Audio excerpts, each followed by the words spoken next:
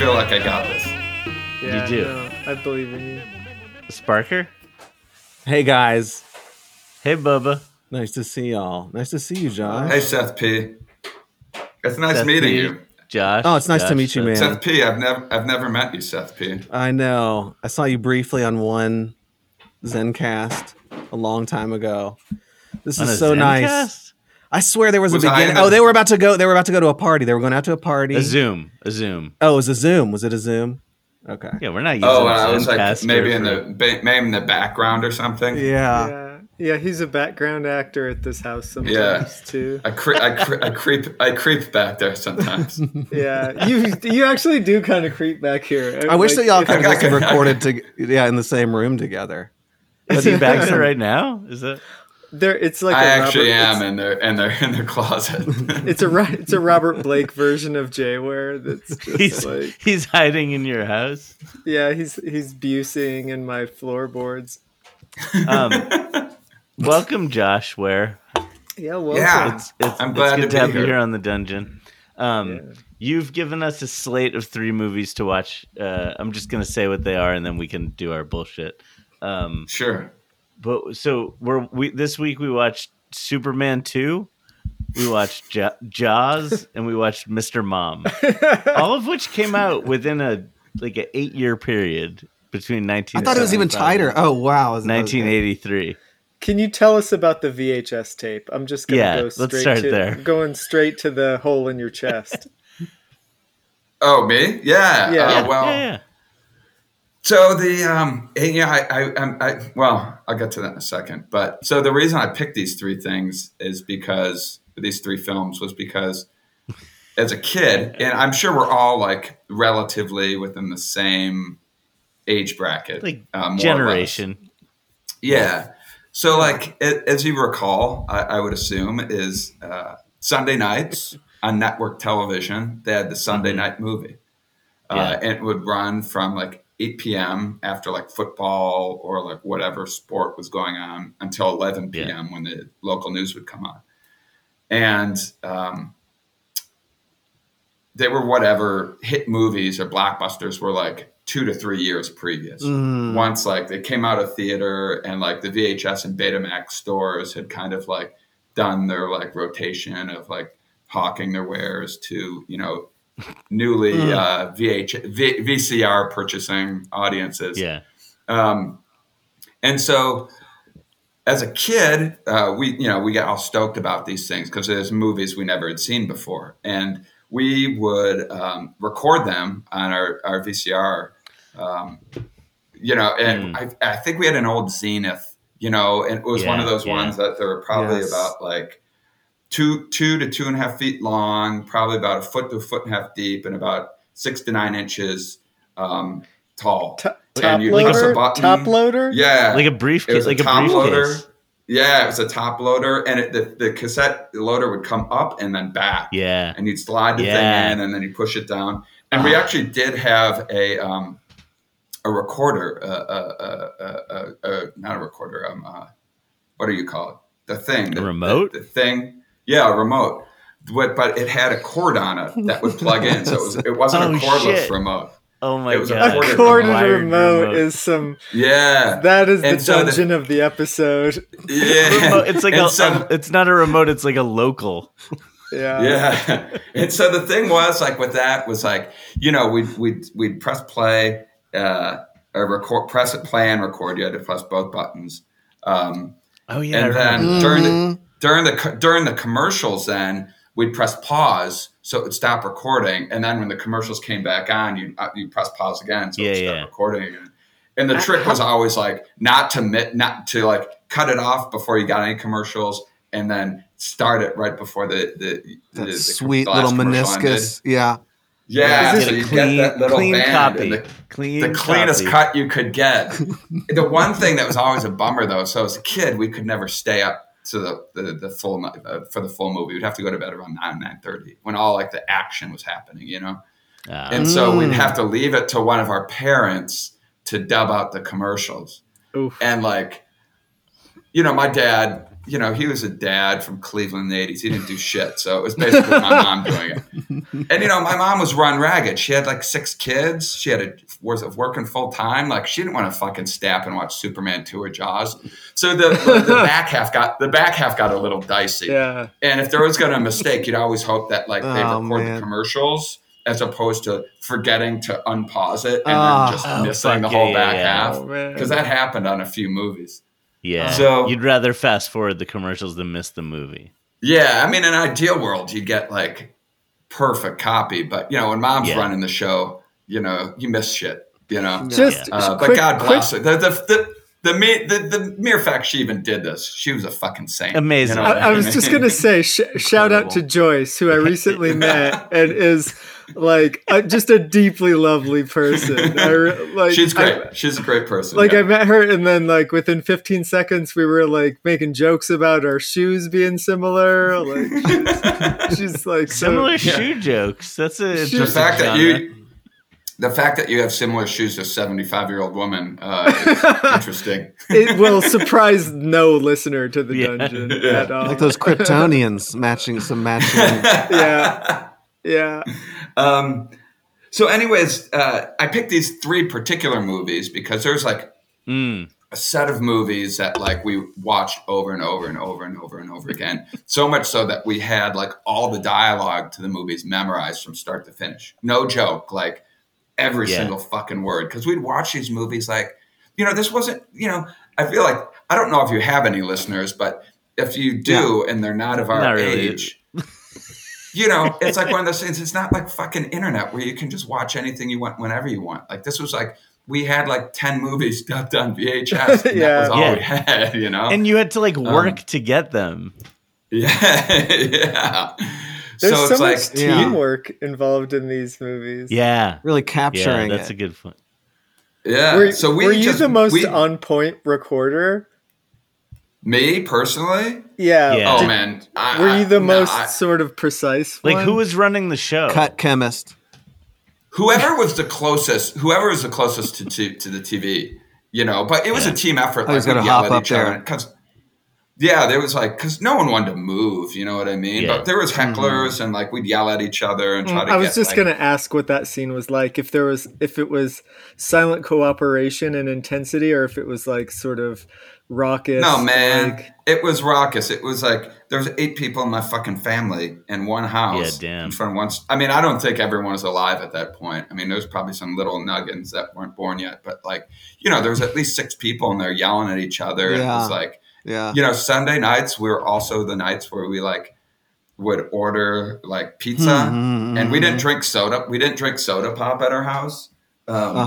So it was like, so it was always watching nights, something. This was a cause to watch something together. Like, did you get to watch things together?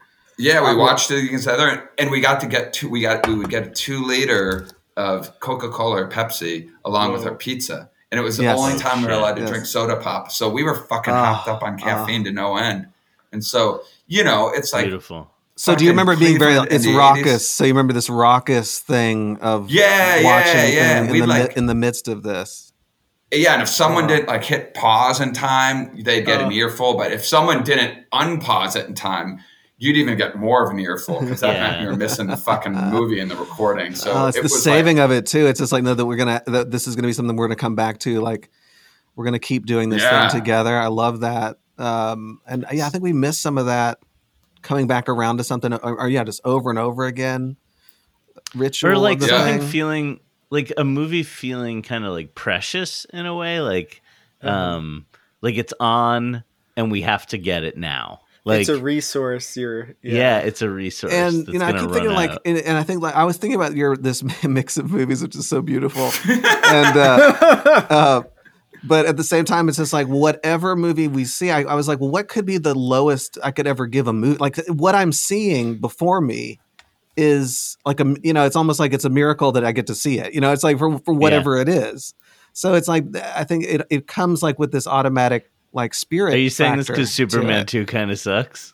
No, oh my god! So no, Ebert gave it 4 stars. I went back and I read Whoa. Ebert's review. Ebert gave it a perfect score. Whoa. Ebert loved it and he adored it. And so it seems like there's a mixed, and there are definitely a couple great scenes, but the fact that it could be the fact that it was a 40, but that's also fascinating. The thing I was thinking about Superman 2 is specifically. There's a couple things I want to get into the backstory about the recording. Oh, yes. I'll put that on pause for a second. But the thing about Superman 2 is that was fucking prime Reagan years. That was when Reagan was early Reagan. You can feel it. People loved Reagan. Cold War was still going strong. That was an American Superman's movie, Cold War. You know what I mean? Oh, yeah. It's interesting and to think scene, when he's holding the flag and he's putting the dome back on, putting the White House back together. I was like, I had forgotten that Superman is about that, the whole truth, justice, and the American way thing. I had forgotten. When was the American way? I was never a comic book. Were you a comic book guy too? I mean, were you really into comics? I never not at that point. Later on, I was, but I never was a Superman guy. It's more I got into Batman maybe a little bit, and but I was reading weird comics. I remember Ralph Snart was a big comic fan. I was a big fan of Ralph Snart. It's those are weird. They're not superhero comics. They're just creepy, strange. Yeah, they're not. Ralph Snart. Yeah. But but is that a thing? I'm just thinking, one of the things I was thinking about with Mr. Mom is that it's this sort of there's a critique of capitalism in there, but it's buried real deep. With the Detroit and but I'm just thinking about the difference between 1980 and 1983. Kind of, it's just maybe that is which one was which? Which one was? Well, which one so 81 is Superman. Superman 2 is 80, 81, and then Mr. Mom is 83. So it's is it already just rotting? The shine is wearing off. Yeah, it's already just rotting. Well, I mean, I think Carter was 77 through 81. Right. So I think, there was a little bit of a recession, there was high inflation, and I think, there was a lot of economic turmoil going on in the United States. And I think Reagan was politically, I think, in the eyes of many, the Superman, literally, he was Christopher Reeves of the political arena, I think, for a lot of Americans. It's certainly my father. My father loved fucking Reagan. My parents, crazy. My mom and my stepdad adored him. Interesting. So I think the Michael Keaton thing, I think, was speaking towards a certain economic situation that was actually occurring in the United States around that time.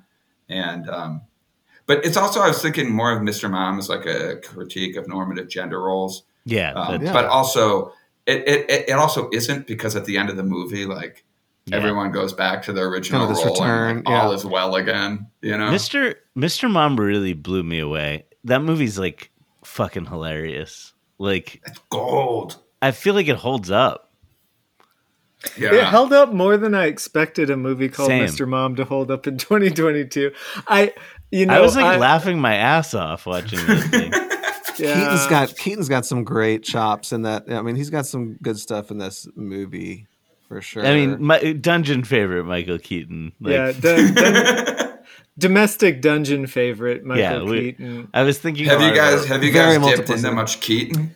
Multiplicity is an important. There's a touchstone, and that's got many Keatons. Yes. Yeah, that's true. Yes, I mean, and it's this, and also this domestic thing. Of course, but this kind of this role of, and it's I was trying to think about all these. Yeah, everything's kind of these hopped up, not hopped up, but these super elevated levels. For Keaton to attain, momhood is this amazing. I mean, that's a huge accomplishment for any of us to be that figure. How is that hitting you, Seth Parker? Oh man, I mean, there's some like I always say, like I feel in all of these, in any movie where there's like a parenting thing, or I always compare myself negatively to no matter how bad that example might be. I'm like, you think that's bad? You think, it's like I can't even be Mr. Mom. I would love to think if like, Dainu, if only I could be Michael Keaton and Mr. Mom. But no, he's totally. Are you fighting the hoses in the washing machine a lot? Oh, I love that. There's some good water features in Mr. Mom, and in Superman 2. I love the water elements in Superman 2. I actually intentionally didn't go and watch Superman 1. I don't know if I've ever even seen it all the way through, but Margot Kidder is amazing. Yeah, she's great. Yeah, she was so much fun to watch. So I guess they made 1 and 2 at the same time. Did you know really? that? Really? Ooh. Yeah, they shot 1 and 2 at the same time, and those sets are so big. That's so interesting. They did that. Wait, what's the controversy? Because they have different directors, right? Yeah, so like 2, I watched this thing called the Richard Donner cut, which is like about the same time, but it's like, so I watched basically a different movie. I watched like one that was like, it's like La Jetée. It's La Jetée on the top of. There's a Donner cut? Superman 2. And when you were like, oh, because Superman 2 is not good, I was like, Superman 2 fucking ruled. The one that I saw a couple of hours ago, like, was incredible. The Donner cut. Well, wait, yeah, I thought it was going to be bullshit, but I was like, well, I don't remember anything about the sort of the normative cut is, but the Donner cut is like really whenever when people are always like, by visionary director, it just means like fucking asshole who got fired for being a dickhead, Yeah.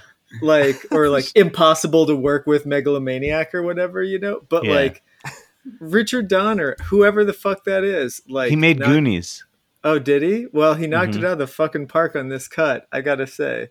It's really dark. Does Sloth make an appearance?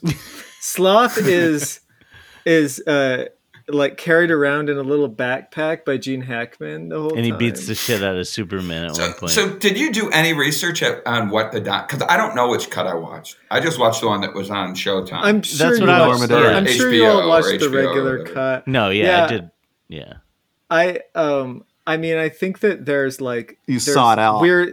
They use screen tests in the middle of it sometimes, but to like reshoot it, like it's really like you can tell that raw. Did you watch like avant-garde Superman 2? Like it was like the most Maya Deren version of Superman 2 that you're ever gonna see. Oh man, were you like all hopped up on painkillers while you were watching this, or? I should say I hurt my foot. I'm not just a junkie, but I should have mentioned he's not just like not just down pounding oxycodone. I fell down some stairs, but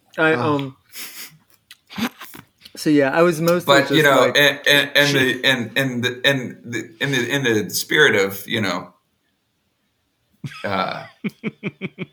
I don't even know in the spirit of what you were on drugs when you fell down the stairs. Well, I had Friendsgiving early with my friends Whit and Shannon and with Andrea. Know how Friendsgiving. We were in Taos and we ran into the classic problem of like, Whit made. They made green bean casserole that I could eat, but they also infused it with weed, and so Whit had tough like when that happens. Yeah, Whit made this olive oil of like 15 different strains they had lying around. So it was just like, it was definitely like Admiral Akbar level obliteration. And it was, so he made this olive oil and then they baked it in the green bean casserole and in the like, the acorn squash. And so like we had this. Gotta be such a like regular listener to this podcast to know to be tracking on Akbar.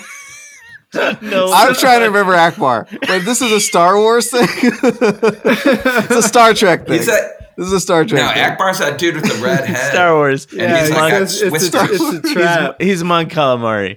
Yeah, but anyway, so it was like 1 a.m, and I woke up in bed with just like a fatal case of cottonmouth. Like I seriously was like, all the water in the world is not going to cure this. And I like snuck out kind of like dizzy and I changed like this is the sad old man part. I changed part of my stroke medication, so I'm kind of dizzy at night a little bit still. So like I got out over the stairs and I was like trying not to wake anybody up, and then I just like tumbled down the stairs and was like, oh! And then it was like, oh, and then like they went to look for you, and they were like, if he stopped in shade. Yeah. And so what was really cool is Whit comes out just like fully naked, also very high, almost fell down the stairs too. And it was like I think he thought Andrea fell down the stairs, but it was me. Oh, but man. So that's so yeah, some wound care this week, dude. I busted out the tarp like, so then the next day we landed on the tarp. I didn't realize tarp ready. I didn't realize how bad my feet were hurt until the next day. And then, we got up a little bit and we were going to take some mushrooms together. And so we did. So I took like a full on dose of magic mushrooms. And like, I was telling Seth this, like, but like I couldn't use either foot because I had like a broken toe. I had a broken toe on my left foot and like a hardcore like sprained foot and ankle on my right. Like I maybe thought it was broken. So I just wrapped the shit out of it. And was then it like blue tape? Some blue tape? It was yeah, it was looking like the end of a horror movie, and I was in that mindset where I was like, this isn't going to kill me, and so I was just like kind of waiting it out, but like, man, I do not It was just you and Steve Guttenberg at the bottom of the stairs. It was rough, but Lindsay's Lindsay is not a listener whatsoever, but I showed her a picture of your ankle and she's like, oh, a little wound care. So I think that I was so hardcore No Country. Like that's what I thought the whole time. Part of it was like, oh fuck, I really like hurt myself. And the other part was like, well, I'm boiling the tools. Like I had a roadmap for what to do, and for like that version of stoicism that I had to bring to it. Wow. I was like, I got to sugar up, It's almost like you're like ready to get like shot or something. Like.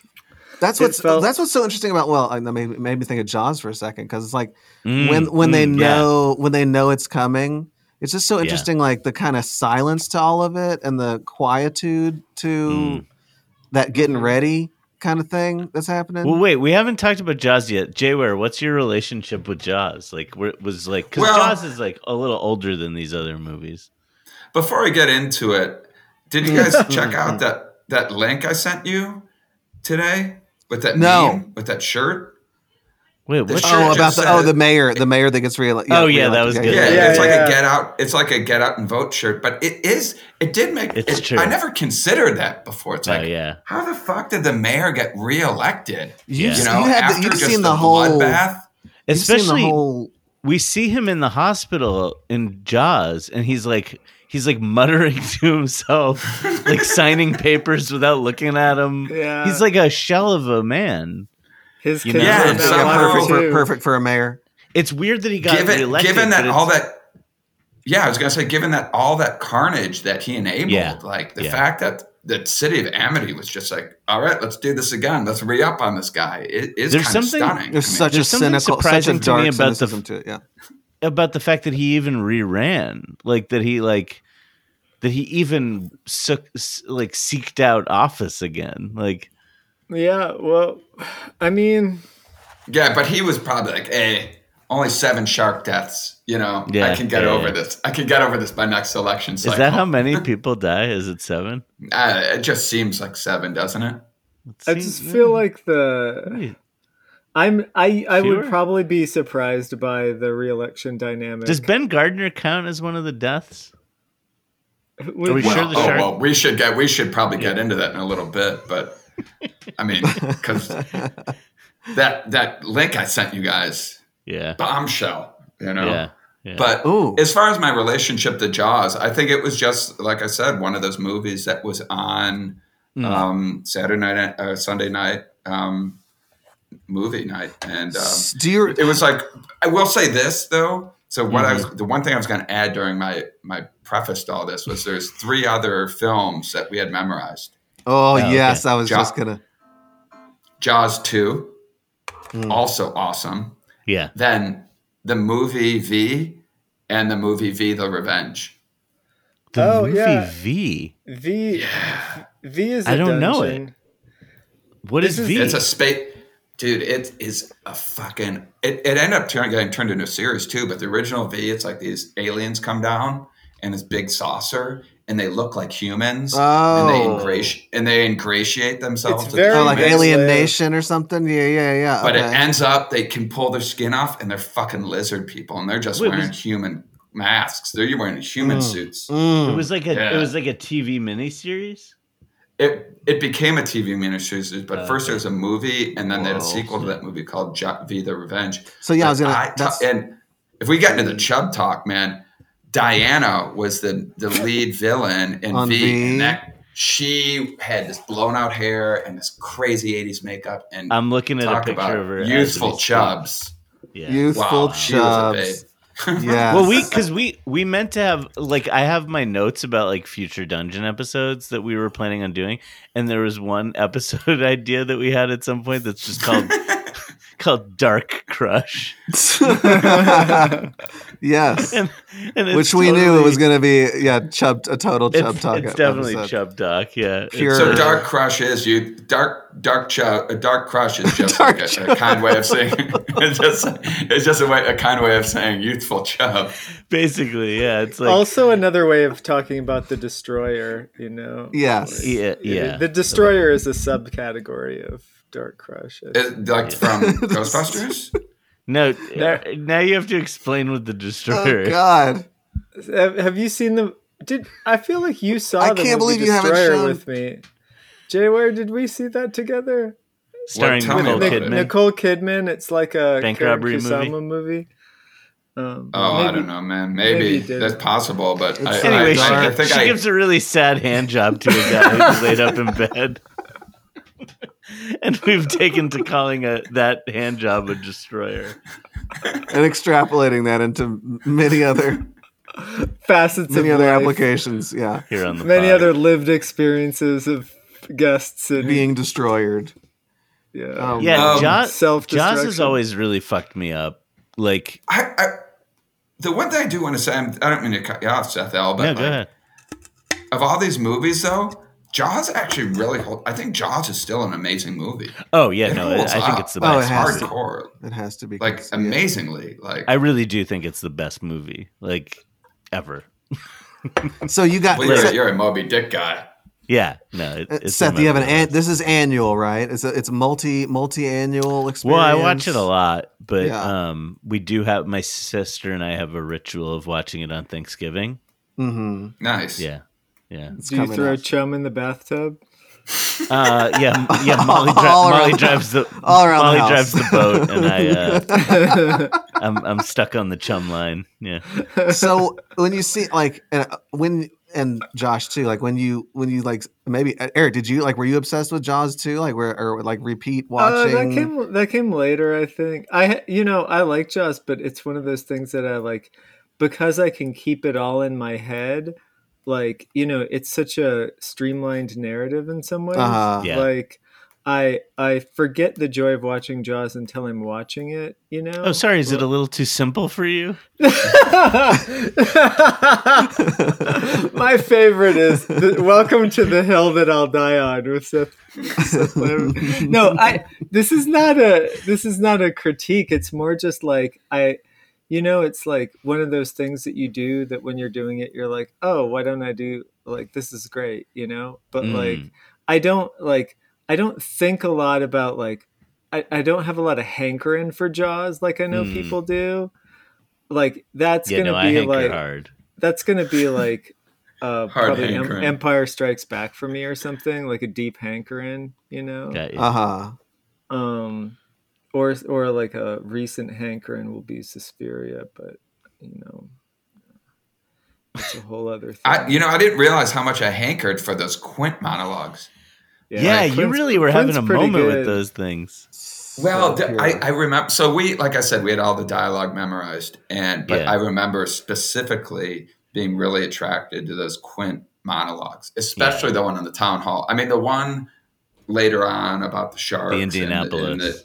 The Indianapolis is amazing for so many different reasons, but that initial town hall monologue is just like fucking gold.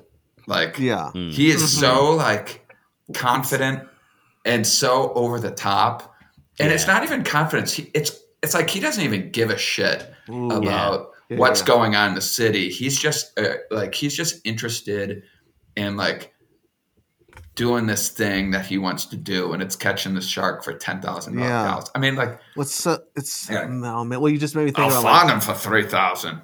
It's and you're adding these amazing characters. You're adding these amazing characters bit by bit. Like it's a while before Dreyfuss is even on the screen, and he's incredible. I forgot. I mean, he's just incredible too. And it's like I thought about what you were just. It's almost like it's like throwing the chum into the movie. My God. Like it's like great. Actors getting kind of thrown into the. It's like these amazing bits getting thrown in, like and then you're like, holy shit! Now he's in with everybody, and it just like kind of escalates and it builds attracts. up to this like everyone's there. Like there's this 4th of July on the beach thing. Like everyone's there. And then it really quickly it's pared down to just the 3 of them. And I really think it's Quint's story too. I think that movie is that's Quint's story.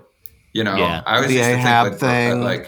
But different. Yeah, but not, I always but think not. Chief Brody was not like it was Chief Brody's story as a kid. That's what I always thought. But watching it as an adult, I'm like, this is Quint's story. Yes. I mean, all 3 of them have sort of interesting like arcs in a way. Like, I guess Dreyfuss the least. Maybe he's just like obsessed with sharks. I guess He's kind of the Queequeg of the bunch. Ooh. But like, but Brody and Quint are both like going through shit. Kind of like Brody is going through like this like, I don't know, shame maybe, or like, dealing with his own like moral failings. And Quint, he said like dealing with like trauma. She's right after he gets confronted by the kid's mom, and it's not. I mean, I don't blame him, but like you definitely are like, well, yeah, like there are different choices. Not that he necessarily could have made, but like this is a failure of public governance, in several ways. No, like people are pressured into doing the wrong thing, and they have reasons for doing the wrong thing, but they're pressured nonetheless. Yeah, and this probably happens a lot. I mean, I know that we've mentioned this before, but it seems like, especially because it's a movie that you repeated so many times, and now coming back to it, do you identify with different characters? Like when you were younger, were you more of a Hooper guy, and then did this shape your Quint ideas thing. of local governance? It seems like that's what's amazing. Well, about, it's interesting. Like Josh, it's you interesting. were a big. So you were just like totally taken in by Quint when you were a kid? Yeah, as a kid, I just looked up to him. Like he was like a role model to me. Like I was like, I want that. Like I said in a text, I was like, I want that guy to be. I want that dude to be my dad, and I also want to grow up to be that guy. Like he was just like a badass. He's like he had this devil may care attitude. Everyone was scared of the shark, and he's just like, let's go fucking kill it, man. Let's do He's this. Scared though too. It's Dude, one of the like terrifying things about the movie is like when you start seeing Quint become afraid. Like I want to ask you all about that. So like when he's putting the boat in overdrive and burns out the engine, is that because he's scared or that he's obsessed? I always read it as a version of like it's like kind of reckless fear. Yeah. And that's the last mile of of the long trip. It's just like you can't. It's like the singularity. It's the faster you want to get. It feels farther away the closer you're getting to the end of this insane trip. See, for me, I thought it was like a death drive. Yeah, that's that too. I mean, I think it's just. Well, it's interesting to think about the ways those might be the same thing. Like, it's like I like how you put it, Seth. It's like approaching the end of something. Like, one way or another. You're just like you're gonna burn them now. And just and see what happens. Yeah. Yeah, it's not But I like feel a like a Quint space Newton- movie or something, you know. What was it's like The Martian or whatever. Like, you know, you're getting down to these last percentages. They're just like you're gonna you know and but you just kind of just let her fucking rip and hope for the best. But I feel like nature Quint kind of knows it. Quint knows that boat so well. The orca. He's like The orca, been on yeah. that his life. It's a worn Mhm. boat. He knows what it can do. He knows what it can't do. And Hooper even sees it, and Hooper doesn't know that boat at all. And he's like, "You're going to blow the burn motor," it. and he knows it. Yeah. Like, to me, I always read that as like he saw the end in sight. He's going to bring this fish in, and then the story ends. And he didn't want the story to end. And he said he's if he gonna, gets close enough, I'm it'll going to die drown it. before. Yeah. So he's trying to drown it out. Or was he trying? I mean, on the way in to drown it. Well, that's what he was saying, but I think he Yeah. blows the engine out because it's he's just a like suicide. when he gets the shark in, his story is over, and it's like, well, I might as well go out and bang and let the shark do its thing, you know. Do you think it's like survivor's guilt from the USS Indianapolis? Like, because he seems to like feel like it's not just that he's mad at the sharks, it's like he feels like some version of like, why me and why not all these other people? What does he say at the end of the monologue? Isn't he says like I'll never put on a life preserver again? Yeah. So it's like, what does that mean exactly? Does that mean like live free or die? Do you take that to mean like survivor's guilt, or is that like you think he's MAGA? Well, we can get into that, Yeah. but like, his dude is MAGA.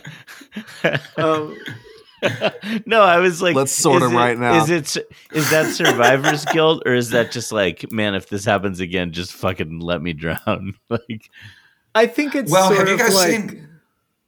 Go ahead. Oh, I was going to say, have you guys seen Deep Water or Deep Ocean? Oh, I've Yes. watched it. Yeah. And it's like the lady takes the jacket off and just goes down and drowns herself so she doesn't get eaten. I always thought that's what he meant. Like, he's like, no, that I'm makes just going to sense. fucking go down and drown myself. You know, I'm not going to let these fuckers eat me. Yeah. You let the sharks win if they eat you. Yeah, no, well, like, yeah, that's the thing I've always been sort of obsessed with, is that, like, it feels like for him, he's like, his whole life is about like trying to kill a shark that can't be killed, kind of, or like, like he's been living Jaws like since way before Jaws begins. He's been living the deep prequels for a while now. Yeah. Oh man, a Jaws prequel. As a Moby Dick nerd, Seth, how closely does this overlay to Moby Dick? Every time I watch it, it's like new shit comes up that feels like it's related. Like it just feels like it's paying a lot of attention to Moby Dick, or like to references to Moby Dick. Like I was just thinking this time about one of the scenes where they're like showing shots of like the town.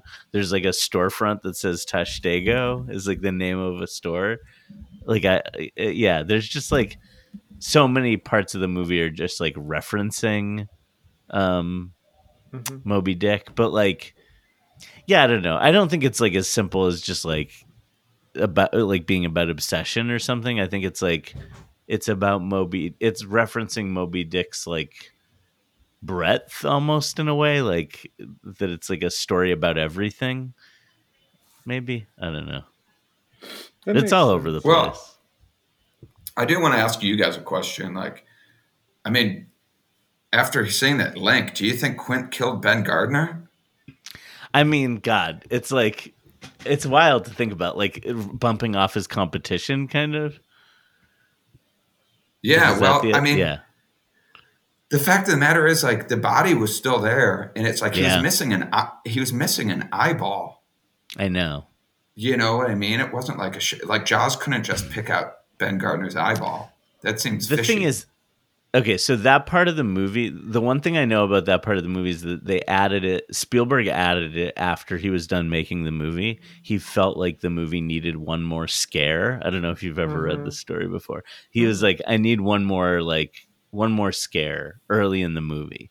And so he added it, and it's like, when they tested it with audiences, they kept it in because it's like it got the biggest like scream of any. It's actually in some ways the scariest moment of the movie, or like it's like the best like horror movie moment of the movie because it's like something jumping out at you and like it's a little bit like shocking or whatever.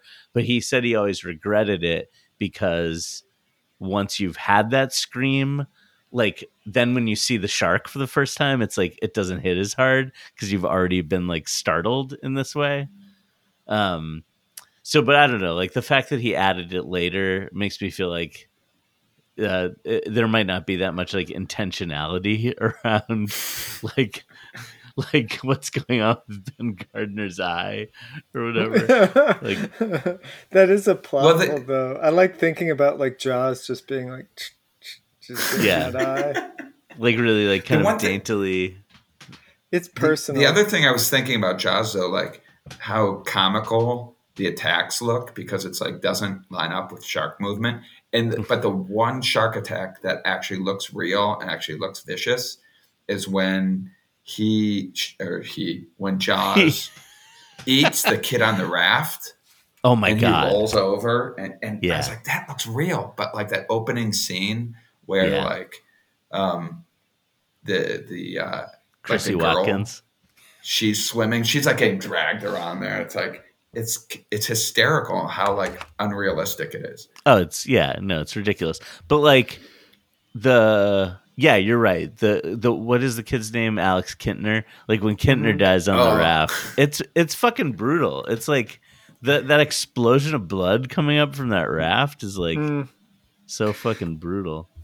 And I can't believe they kicked out. Was it Pippin? Was Pippin the dog? Yeah, Pippin the dog. They did fucking Pippin dirty, man. They did Pippin dirty. I can't believe fucking Pippin got waxed. Well, so unnecessary. There's like because Kintner dies like right maybe after. Maybe that dog is still out there, man. Yeah, Hadlin. I mean, do you ever see a body on that dog? Did you ever think about that? Yeah, take it under consideration, dude. What were you going to say, just might not have liked its owner. Oh, I was thinking about the guy who like pushes little kids off rafts to like run away from the shark. Like how, do you know who I'm talking about? There's a dude that like when Alex is getting eaten, like, and everybody's rushing to the thing. There's like a dude that's like not even just like not helping the kids in a force majeure kind of way, but like actually he knocks over a whole raft. He knocks over like a raft in like it's definitely like Titanic style, like which I want to talk about 3 barrels versus the hulls.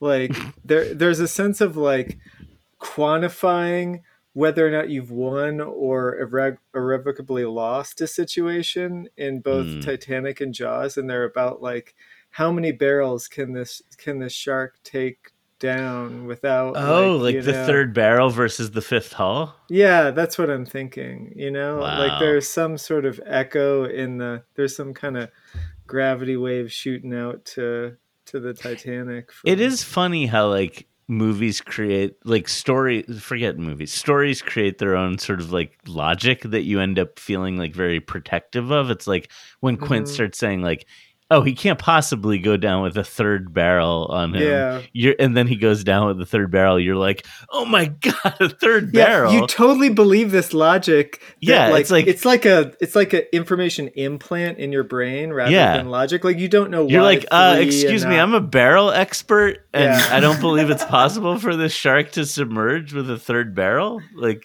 Or like it just as easily could have been like the 10th hull in the 2nd barrel, like but the arbitrariness of the numbers, but the certainty with which the numbers are presented is a dungeon, it's some kind of narrative dungeon, I think. Yeah, it's like us trying to understand something or exert a certain kind of control over the world around us. Yeah, it's quantifying the unquantifiable. Can I just do like a really quick like tangent here? Please. I just noticed you have like an insanely professional microphone. Oh, well, it's not that insanely professional. It's kind of a cheap piece of crap, to be honest. Well, it looks professional, and the sound quality of your voice is like, it sounds like you should be on a real like radio show. Oh, well, thank you.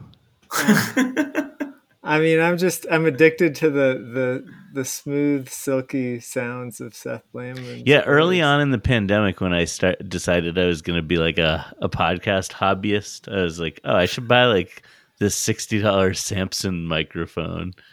It sounds and looks great. Yeah, no, it's I'm good. a fan. I have. Yeah, I'm big. This is I'm my big like. into it. This is my like travel mic stand that I bring with me when I'm like not in my apartment. So yeah, Everywhere that's outside of your apartment, you bring with you, in pretty case, much. like, Just always field have it. recording happens, in case a podcast one of the- needs to be recorded. One of the I was thinking about this earlier, but one of the things that we always really liked as kids with Jaws is like at the town hall meeting, the older Jewish lady, she's got black hair, it's cut really short, and when the one guy's like, "Is that cash or check?" and you hear her in the background go, "That's not funny. That's not funny at all."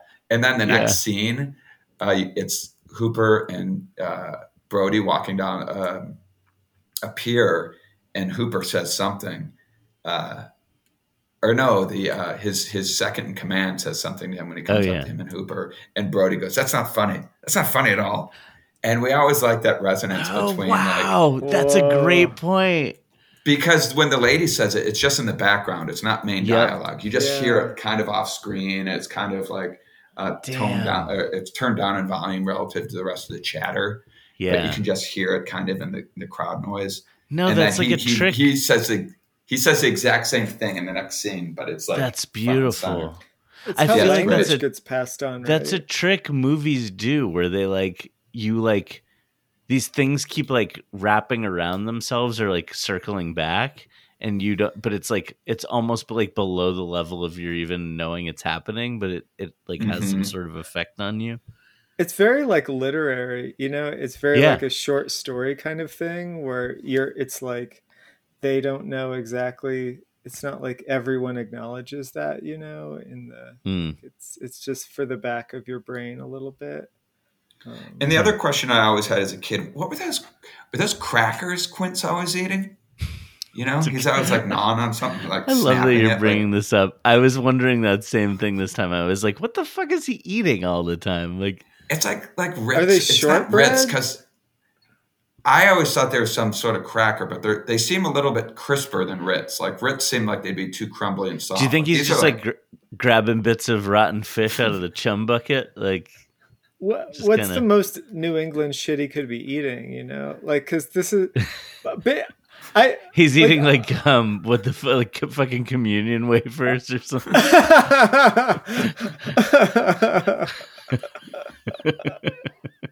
Oh man! So he's eating the body.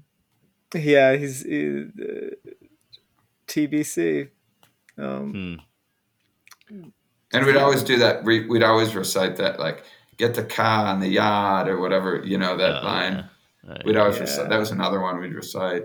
And then like the other one, like I told you guys in the text, was like when we'd give each other massages as siblings. We'd like rub each other's shoulders, and like whenever we do that, we'd like get behind one of our siblings and just start rubbing the shoulders and be like, "Chief Brody, you're tense." That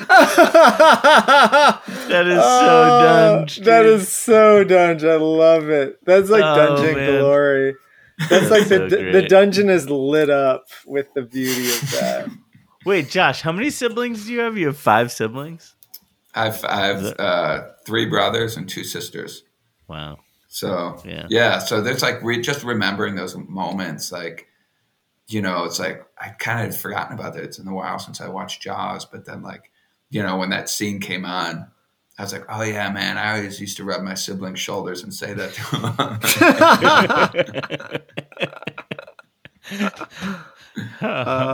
I'm so happy that we have that on the record. That's like the scene. That's the scene where she startles him. Like, is that the same scene? Like, she like no, it's a scene it's right before Kintner gets eaten. They're on the beach, and he's just sitting in a beach chair, right. It's on the beach. And he's looking out on the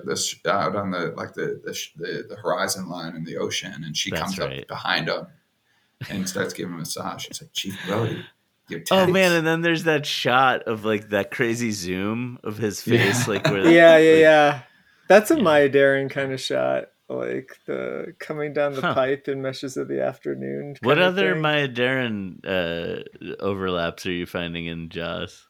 Well, she has a short film called At Land where she runs on the beach, and there's some kind of multi-landscape. Did she get mauled by a confusion. shark at any point? I think she ends up Screaming dying like Quint somehow. at the end. Ah! It's the danger of the sea, or the sort of boundlessness of the sea that you feel there too. I feel like there's much more overlap than one would think. There always is. That's one of the premises of this podcast. I mean, there's quick question for you guys. Who do you think drew that drawing, that chalk drawing on the chalkboard that when Quint's like bringing his nails down? That's my favorite question. I was thinking about that too. Like, is that it's Quint like the best that? drawing of a cartoon shark? Like who has access to that? Like, I would think it would be like kids or whatever, or like, but it seems like really... Is it a classroom? Is it like one way of reading hall.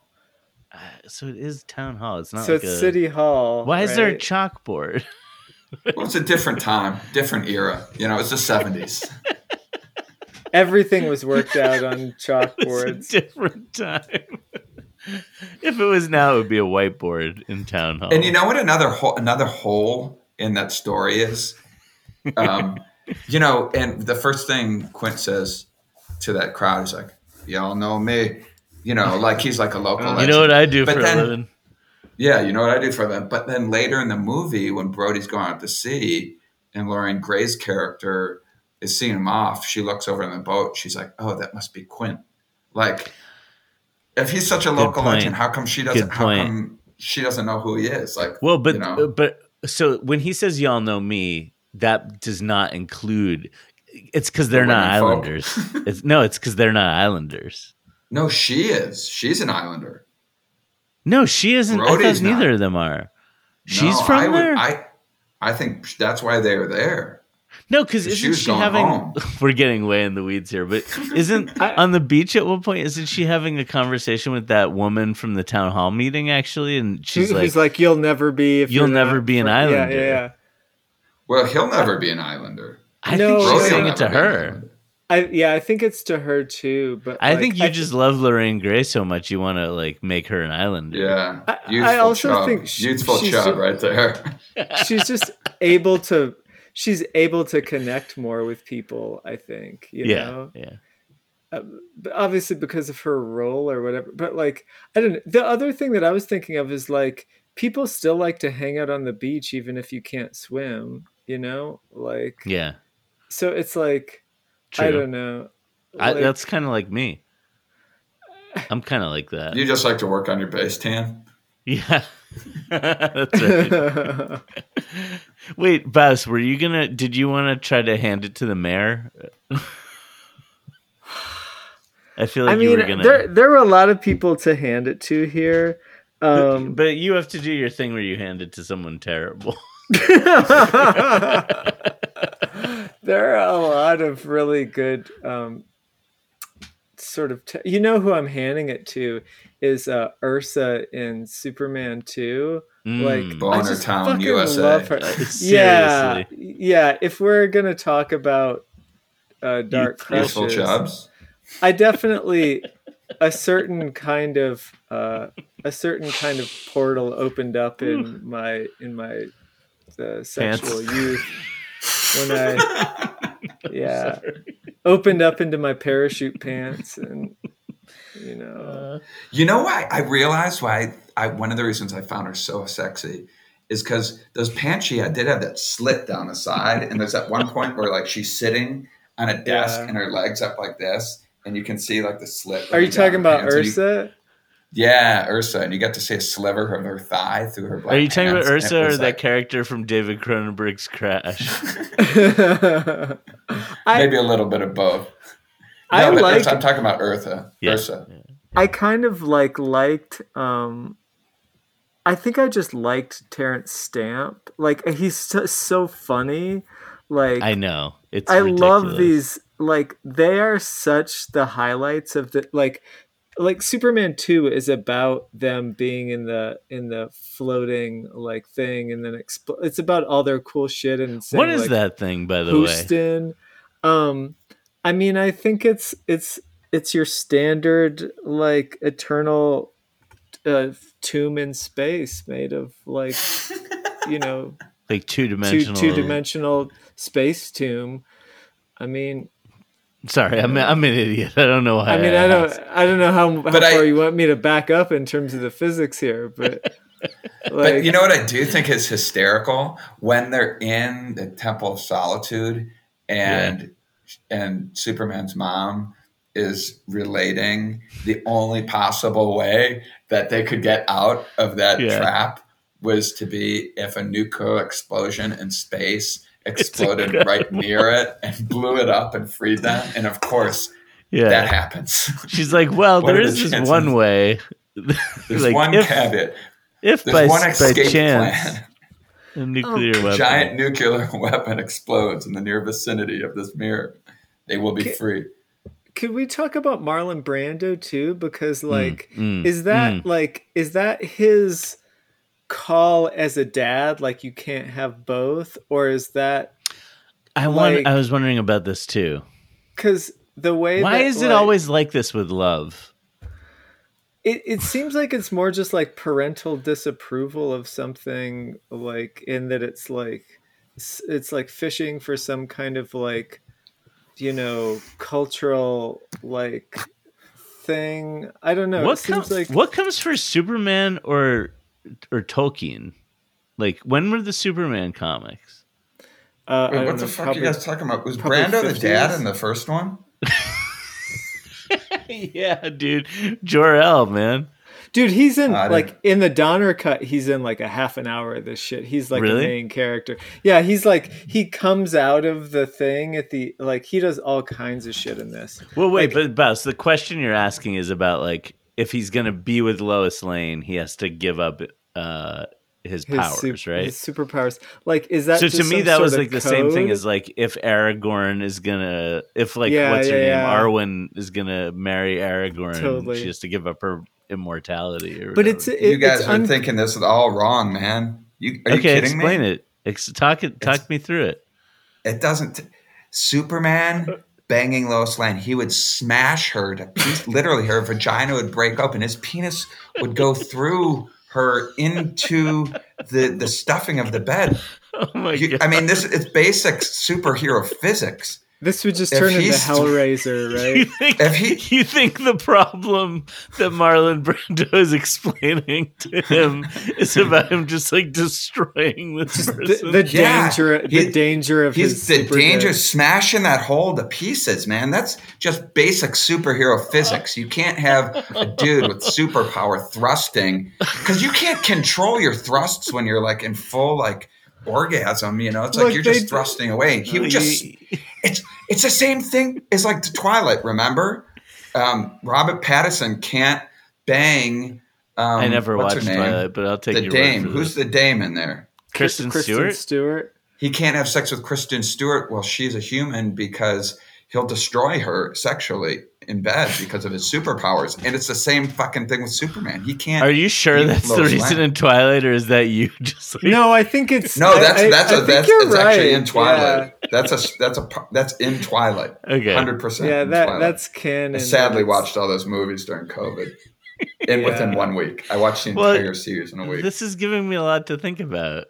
I mean, I remember like jokes as a kid, like about like Superman fucking people, like with like super speed or whatever, and like So, but like, I mean, it seems like you're taking that logic and you're applying it as a primary lens.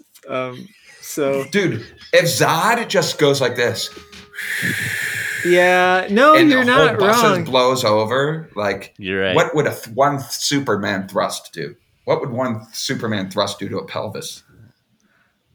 Yeah, I mean that is the central question. That is the central question of Superman 2. Does Superman get his ass kicked in a diner in the version you saw? Yes. Wait, is that when he gets? Is that the? Yeah. But the dude in the red flannel.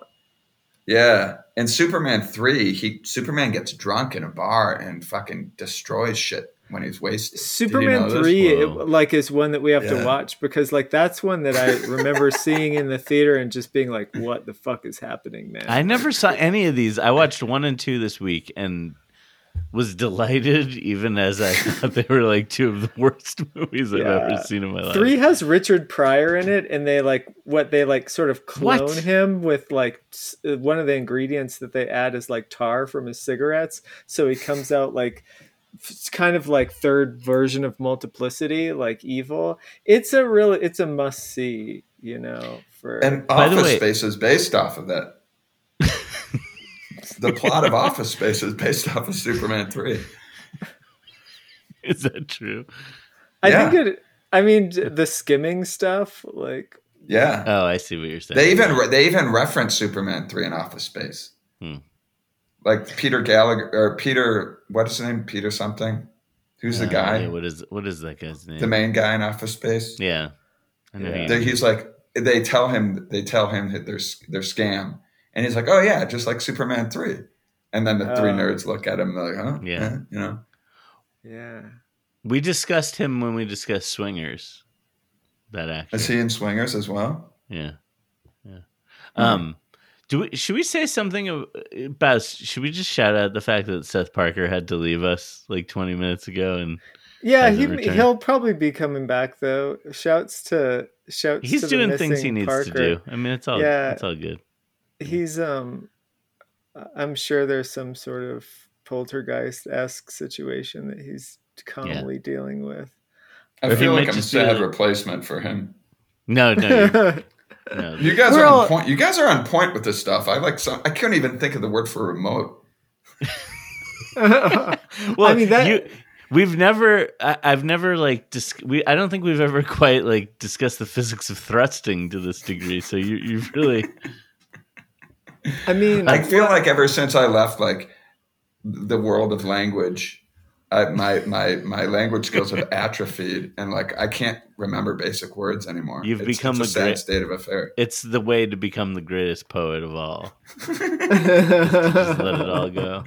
we're gonna announce tonight on the dungeon, greatest poet of all, Joshua Ware. He had to leave language behind and confront his childhood. It's like almost not erections. even fair to leave language behind. It's like Yeah. Yeah, but it's really embarrassing when you can't think of simple words. Well, And I'm like trying yeah. to like show you guys with my hand what I'm meaning. Like, the thing. Well, I Really was stunned strange into thing. silence by the most Cleveland remote that I've ever heard of. Like that's like attached on a fucking string. Like that is the biggest bummer. You're blaming that remote on Ohio? I think I can. I think I'm blaming it on like it's definitely whatever in some broad way that I can't quite trace. No, It's that the was a fault of the Midwest.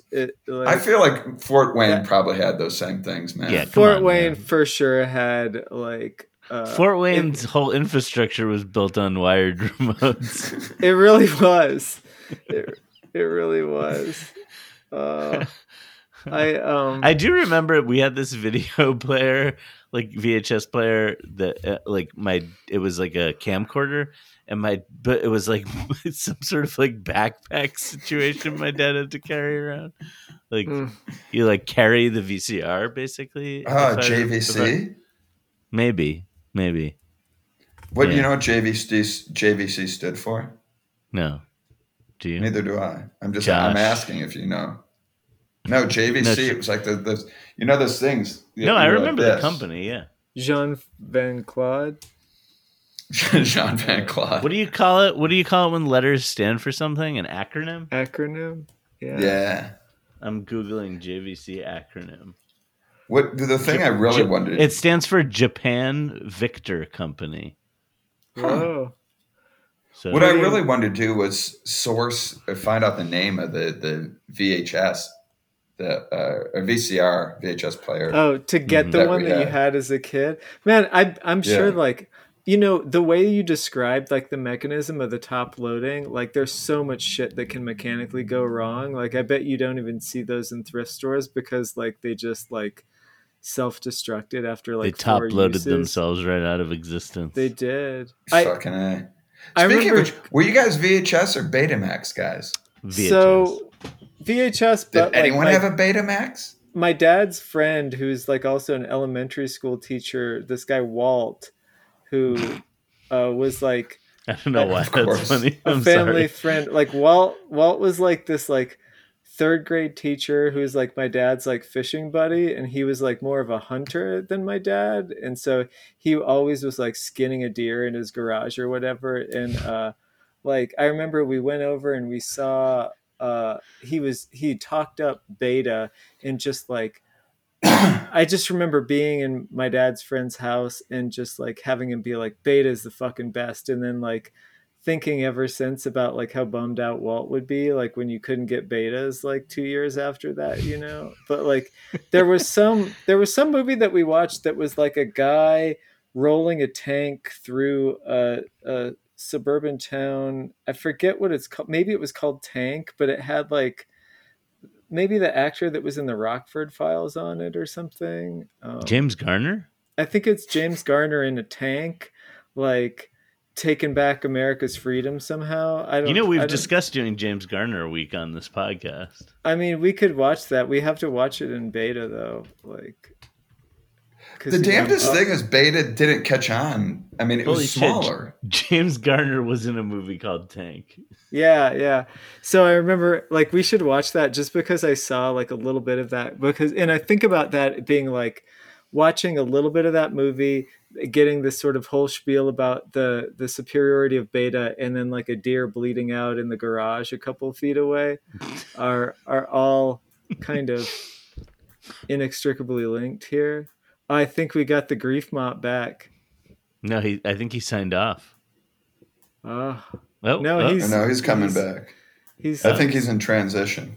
He's bringing the thunder into the dungeon. But don't you think it is kind of queer that like in this day and age where we're always like gravitating towards smaller technology, that back in the day, smaller technology was actually somehow seen as like a detriment?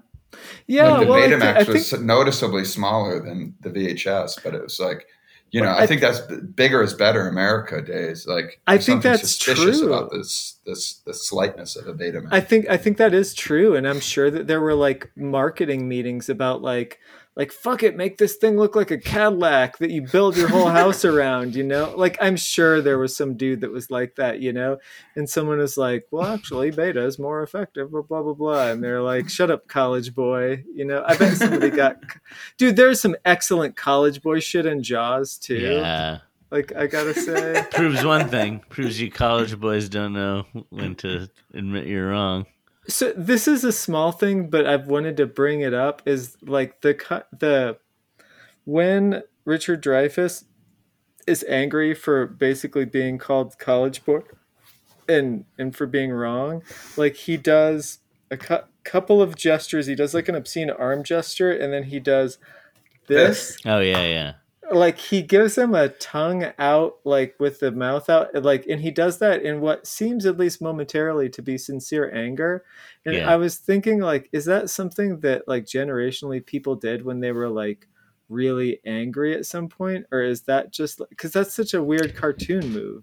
I guess I would quibble that it's sincere anger. He's very frustrated, but he's like.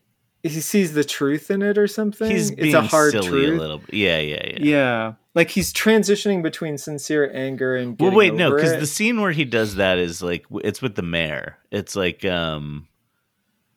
makes that. No, he does that in the boat. He does it in the boat. He does it like after Quinn is like, "That's a fucking shark, my dude."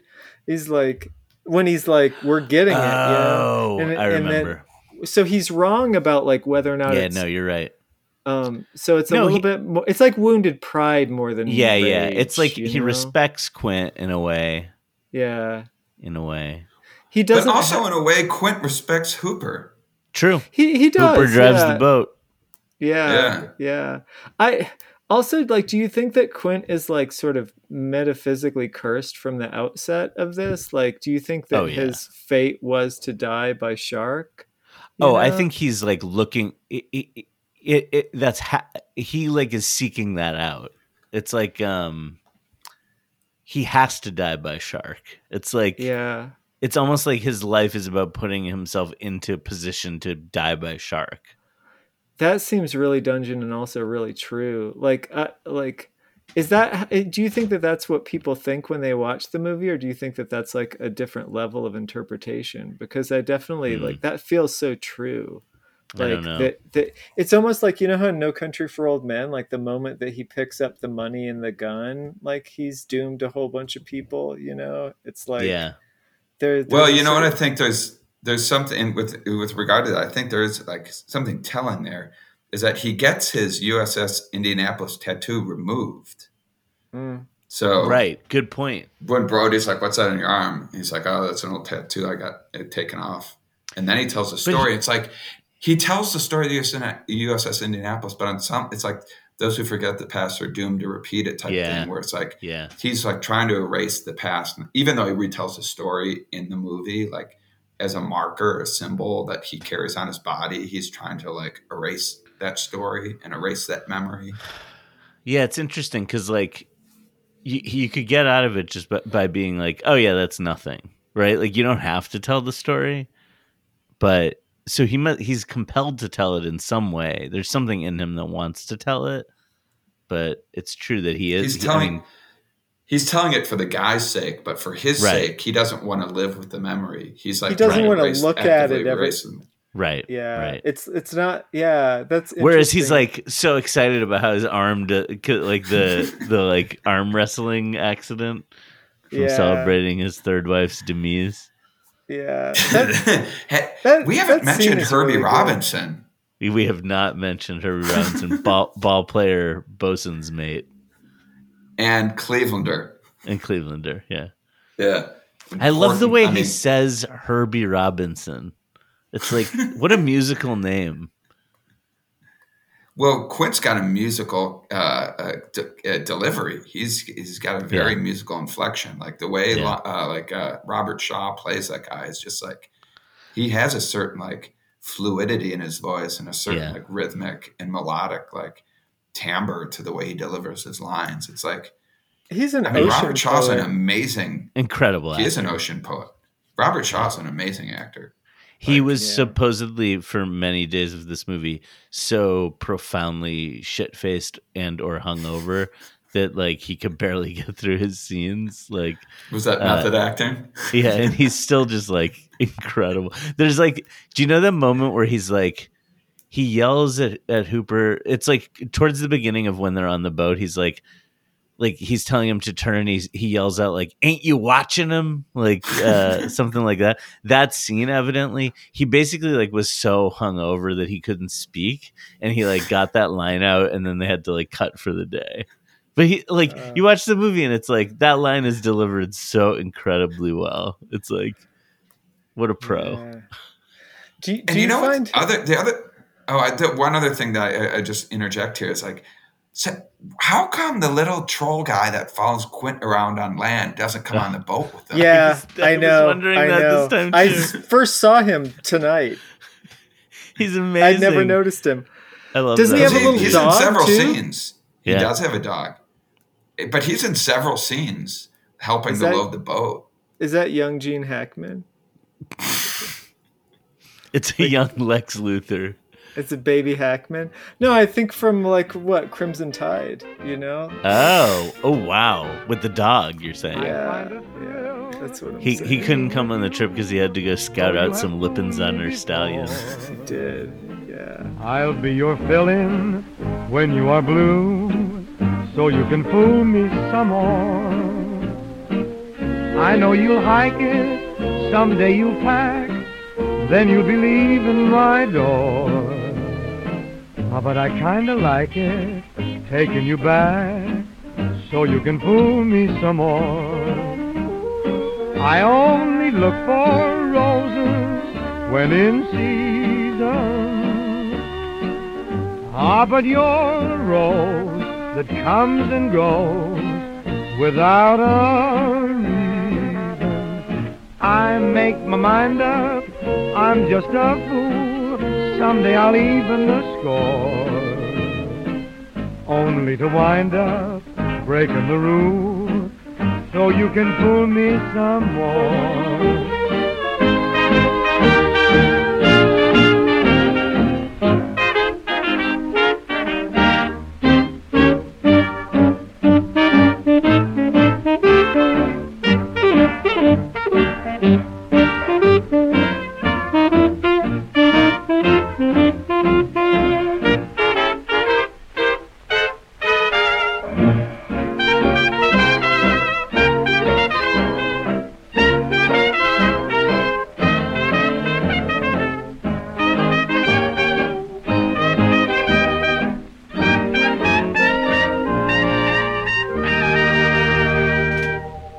Consider yourselves off the menu. Yeah, Jay, where you can take off the cummerbund and the top hat now, and Okay. And just I can just riff. the fishnets. Oh, yeah. Yeah. Like, are there dungeons that you want to explore? Have you watched any of the other movies that we've Take off the done? cummerbund. Do you have any stray dungeon threads, any stray dungeon toilet paper that stuck to your foot when you left the bathroom? Are you talking to me? Yeah. I'm always the voice that's He's a talking little to you. he's a little hazy tonight though, so it's hard to tell. Yeah. Well, I'm I'm not really entirely sure. I mean, I'm going to say I'm a first time caller, also first time listener. I contemplated listening to some of these dungeons. No, it's for the best. But I decided not to because I thought I'm doing this new thing. It's called, I was Coming teaching in this hot. class. Mhm. I was teaching this class at the art museum, and the pay wasn't well, and I haven't taught in years, and so I decided I'm going with what I'm calling a cold pedagogy, where I just go. I don't do any prep. I just go in and like see what happens. I like it. But you I came up with some bullshit. It's cold Yeah, doge. so I felt like I would just kind of like do this with all my new endeavors because. Yeah. So I'm doing Cold Dungeon tonight. It's and beautiful. I feel like, I feel like maybe I failed in some respect, but No. No. There's well, in some ways, there's no such thing as failure in the dungeon, and there's only failure in the dungeon. It's So that's closer to the truth. yeah, I was talking to Georgia, little Georgia, yesterday or Sunday, and she said something about being scared of failure, something along the lines. And I imparted this little nugget to her. It's like, what was it? That you can't fail unless you try, or something. There's no unless you try, you can't fail. It's true. there's no fail in team. Yeah, and I feel like it's important to try to fail. Yeah, I mean, I definitely failure's huge. Failure's a big thing. And, What did Yoda say? Failure most of all, I think, is how Yoda put it. Yeah, We there's learned from no failure try. most There's of only all. failure. Well, no. do you are you the kind of person that will ever order off the menu, Josh?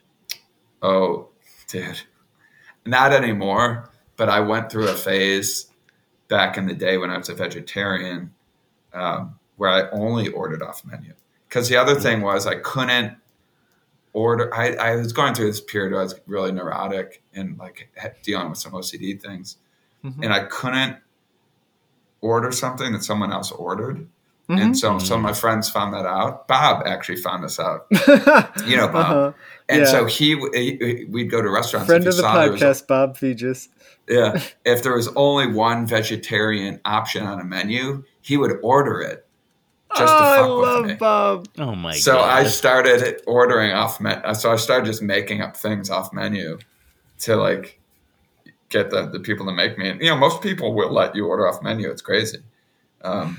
Did you But I make don't any anymore. discoveries that were really delicious? No, like- because you'd have to just make shit up. Like you'd be ordering combining side dishes and stuff, and and sometimes actually, the first time I met Juliet was at Chicago. We went to this diner across from Juliet Cohen's place one morning, and I did this thing where I was ordering things, and I wanted them. And I remember as they left to take the order, I was just like, I'm gonna be so pissed if they bring me out like, because I ordered all these sides. Uh-huh. I was like, I'm gonna be so pissed if they bring me out like 4 different side plates with all these things instead of one just big plate with everything piled on it. And they fucking did it, man, because I had ordered like 4 sides and they brought out like 4 mini plates as opposed to like just putting it on one plate. And I was livid, you know, because it just seems like strange. Why would someone do that? But I just had, the waitress had this look in her eye. I knew she was going to do it. It's crazy. You think it was personal? No, you could just tell she's the kind of gal, and probably the cooks were the kind of cooks who would put 4 different sides on 4 different plates instead of serving all 4 sides on one big plate. Yeah. When that I was going to be fucking your love entree. that as a thing you can tell about. So Can you, when you like, so let's say in the movies that we watched, could you look in Quint's eye and say, like, if he worked at a restaurant, how many plates are you getting? How many plates are you getting? You're getting Oh, one Quint's plate. giving you one You fucking okay? plate. You order 4 And- sides from Quint. How many plates are you? You get one plate, and you know what? And and not only that is the sides aren't even going to be segregated. He's just going to slap them on top of one another. You I mean, because get ordering chum. 4 sides, Mountain ordering of 4 sides. sides for your entree is a college boy maneuver. He Yeah. throws everything That on is top of that one is another total out of college spite. boy. Yeah. Yeah, total college boy maneuver. No, he's totally Deep. throwing all his sides, all your sides on top of one another on one plate, and being like, "Fuck you, fuck you, college boy." What about Terry Garr? Oh, Terry Garr, We Yeah, have can we- youthful chub, in a big way. I had such a crush on her. yeah. Terry Garr was like definitely one of my childhood crushes, and like What she a sealed winning it for me. character in that movie. Oh my god. Yeah. She just like everything she does is like so right. She's so Yeah. like funny and charming. She's a deeply charming actor, you know? Yeah. Like you see her on screen and you're just like, I would be friends with her, you know? Like, and she's really like, I don't know, she has such charisma, you know? She's really charismatic. What a star-studded cast of Keaton, Garr, Tambor, Maul, Christopher Lloyd. Christopher Lloyd's in there. You know, like just like it's just like he's a bit. I never noticed until this watching of Mr. Mom that John Hughes wrote it. Yeah. I That's guess I never wild. noticed that either until this time as well.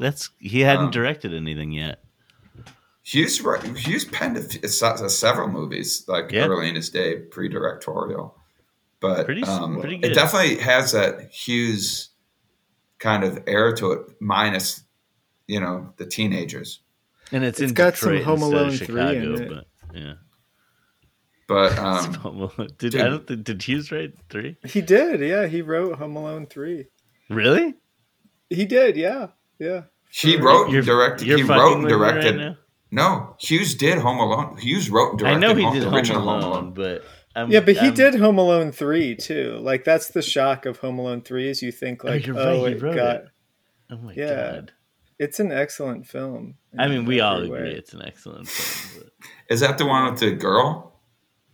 No, it's the no. one with like a totally unrelated to the family like kid. Who's Although there just, is, like, a it is an concerned early citizen. Scarlett Johansson performance as I the love- boy's sister.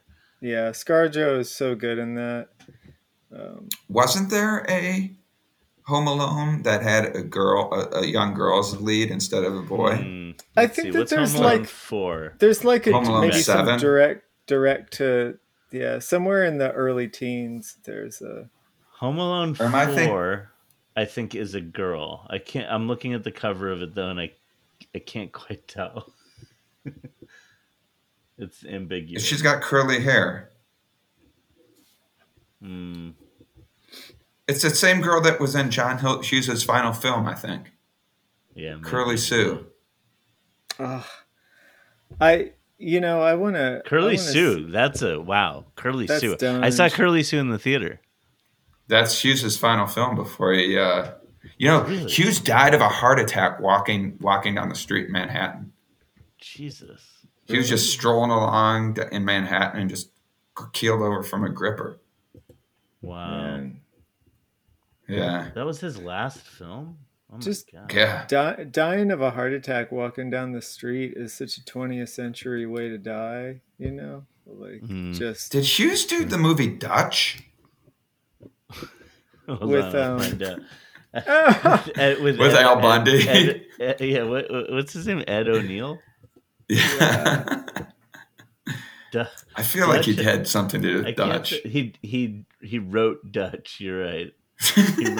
He wrote and produced. you Dutch. could feel the fingerprint of Hughes in Dutch.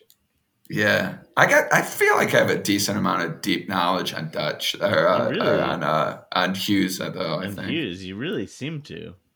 Yeah, he's like one of those people that like was great to know up until a certain point. It's like it's kind of like you should just be if you like John Hughes now. It's like you kind of get canceled just for liking him now. I mean, because his movies don't. A lot of his movies don't age well. I guess that's true. They age poorly for the most part. Except for Home Alone 3. Yeah. Yeah. Which like, is feminist text. Do you have anything that you'd like to say to our listeners? We have 3 confirmed listeners, I think. They've all been on. They've all been on the show, and now we have a guest who's not a listener, which is interesting because we went from the contrast of Jacob Odding last week, who knows more about the show than we do. Yeah, like he I think he's listened to most of them, you know, like and. So I appreciate the cold pedagogy technique. Cold pedagogy is an idea I'm taking with me. I'm stealing cold pedagogy for sure. You know, cold pedagogy really makes teaching a lot easier. When you do, it streamlines the process. Yeah, I mean, when you have to put in no prep, when there's zero prep, you actually have to put in no prep. It's part of the pedagogy. Yeah, it frees you up to do other things. You know, like the dungeon, or going out with your friends, or just like taking a nap. And those things inevitably shape who you are, which shapes what your cold pedagogy is like. You know, like the one thing I will say that I was going to say that I would like to. I feel like if I did listen to maybe a few episodes and like I could bone up on my skills here a little bit. I feel like I could be a better presenter. This is we like it. We like it. We like the dungeon raw and untamed. What are these like? What are these like beams of? What are the beams of light behind you, Josh? Oh, those are lights. Yeah, he made those. Mm-hmm. Oh, cool. Yeah, I have to say your bedroom is really an optimistic place to like. I like your apartment. You've transformed it from a dungeon into a space that is like really habitable with plants and things. You know, when I moved in here, it was like the original color was floor to ceiling mustard yellow, and then when Oren moved in here, he painted some of the rooms like this, like champagne beige, which was equally horrendous. Oh man! And when I came in, you should be arrested for just even thinking of doing that. It was they went from like a horribly depressing color to another horribly depressing color. There was no thought of like making it less depressing. Shouts to Oren for pulling off that. That's amazing. Yeah, he just wanted to pivot hard into a different kind of depression. So I painted everything white. I think it gives it a nice glow. But I think I'd like to put some gauzy drapes in here because this looks, and especially that looks a little beat. It's it so looks a little funny serial that we're now killer. like describing the visuals on this like audio. But I think this is a pretty good room. I got some plant life in here. I mean, sweet. Oh yeah. Yeah. Oh yeah. And I don't know how to flip the camera on this guy. No, I guess you can't because it's on a computer. But if I could flip the camera, you'd see other plants. Yeah. Sweet. It's a good climate in there, I gotta say. So shout out to Jayware's apartment. Yeah, I dig it. It's good. I've been here I'll be 6 years in March. Wow. Yeah, it's got an excellent dungeon too. It really is a notable dungeon house. Well, I will say this. with a killing floor. Wait, it's the same place. I was involved with like hanging drywall down there at one point, I think. Oh, you did the walls with Matthias? Yeah, I was one of the people who was there for that. Yeah, man, same fucking place. We did not do a good job down there. Danny Rado just got some mail today, and Joe Lennon is constantly getting mail here. Joe Lennon has creditors after him, hardcore. It's That's the dungeon after dark. Is like Joe Lennon, like pay the price. No, there's people always chasing Lennon for money, and I just like I don't know like what to do because like I mean I'm not that close with Joe Lennon, and he lives in Prague, so it's kind of like does he even care? You know? Well, yeah, catch him if they can. You know. Go but no, that dungeon. We do have his name.